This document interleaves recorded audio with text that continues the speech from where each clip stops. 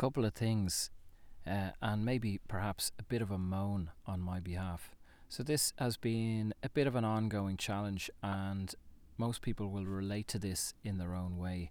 As our consciousness expands and as we gain more awareness of what this place is, of what's happening on the planet, we become suspicious of corona, we become suspicious of the riots and the supposed race war and division, and we become skeptical of all these things.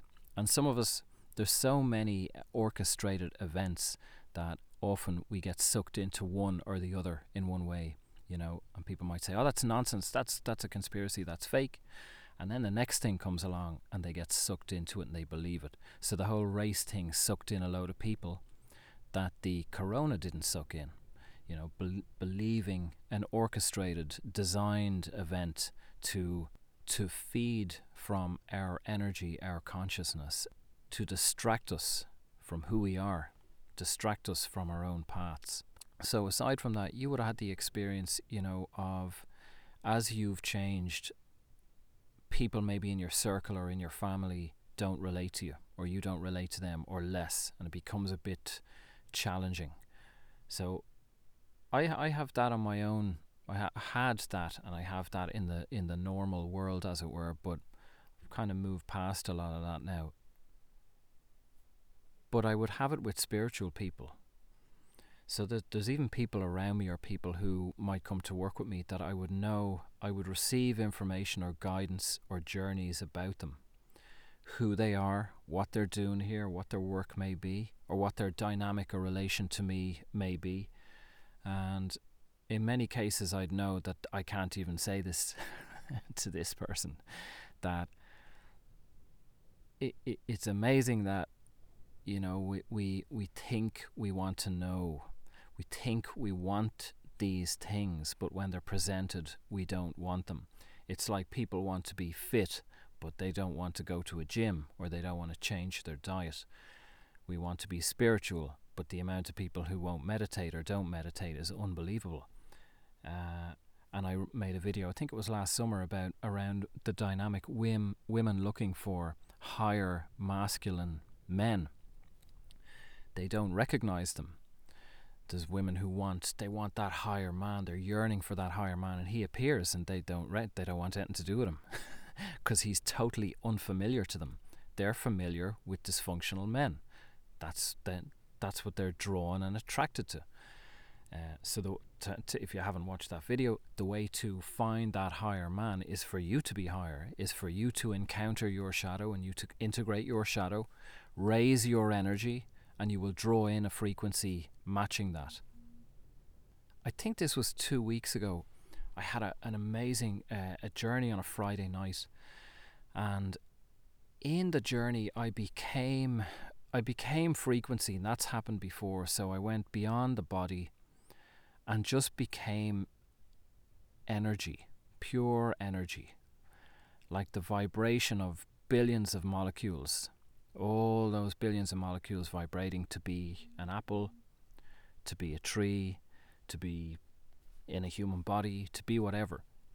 And I had no intention in this. I wasn't guiding this or steering this. I just found myself as this evolving frequency and energy. And then I found myself as this frequency of energy, my frequency, within a person I know, almost inhabiting their body. And I just knew instinctively to love myself, if this makes sense, to love myself as them. So, the way we can love other people, and we can see other people in a way that they don't see themselves. So we can see how funny they are, we can see how delightful they are, but they might not see that because they're heavy, or they're depressed, or they're in pain. So what this experience was, that within this other person's body, my understanding is, and I haven't spoken to them, so I don't know if they had any effect or any change, and that ties into what I said earlier, that some of these things we just can't, or I just can't say to people because they won't know what I'm talking about. And I do mean spiritual people. I don't mean the normies out there. Or they may think, oh, he's weird. He was in my body, in my energy, or he was doing this or that. So, the amount of things that I have received as downloads since the start of 2020 about other people and not said to them, is unbelievable. Of who they are, what their journey is, what my journey is, because often I'm aware that what's coming to me, they won't get, or they'll be freaked out at. And I've had experience where I've started to tell people things, and I could see that they'll ask me about, what are you doing today or something. It's like their consciousness cannot receive what I'm saying or what I've experienced involving them. So in one way you think, wow, they'd want to know, this is fascinating. But you would not believe the amount of people who will change the subject or go, oh, okay, and never return to it. They just can't take it in, or else they're freaked out, that I'm involved in some way with their higher self. Anyway, so with this person, I became, in a sense, pure love within them. And I knew that what I was doing was, in a sense, it was like, because it does sound a bit strange, it was like I was hijacking their heart chakra, or their nervous system, or influencing is probably a better way of putting it. So I was embracing me as if I was this person, and just love, because I could see this person, in this journey, and I could see how much I love them and how delightful and wonderful they are. And I thought, wow, but we all have moments that we don't see that within ourselves, that we're heavy. So my understanding was that I was basically, raising their frequency and their feeling of love through my love for them. I don't know if any of this makes sense. And in a sense, actually, that's kind of how I work with people, without to that extent. When I speak to someone on the phone, or I work remotely with someone, basically what I'm doing is I'm integrating and witnessing and loving the frequency that they are presenting to me, knowingly, unknowingly. My work is to, as I integrate their trauma, addictions, rage, unhappiness, dysfunction, whatever it may be, as I embrace that and love that frequency that I feel, that I see, that is within me, it affects the other person's frequency. It allows a space for integration within them. So this journey a couple of weeks ago was similar to that, but similar but different. So that's it. That's all I wanted to say. Really, and to point out that as we awaken more, as we expand more, which is wonderful, the road does get narrower. Less people will relate to us.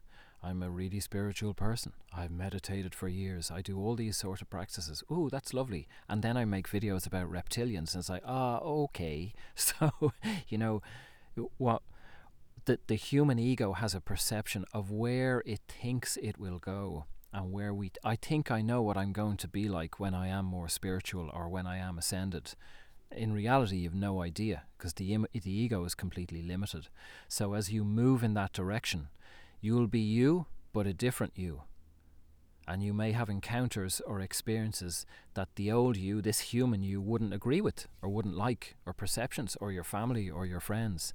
So imagine, as you continue pushing along that path, year after year, again and again, if you keep working, and if you keep focused and keep your head down, you're going to keep going to places that the old you never expected, never wanted, never believed in, or those around you wouldn't have time for.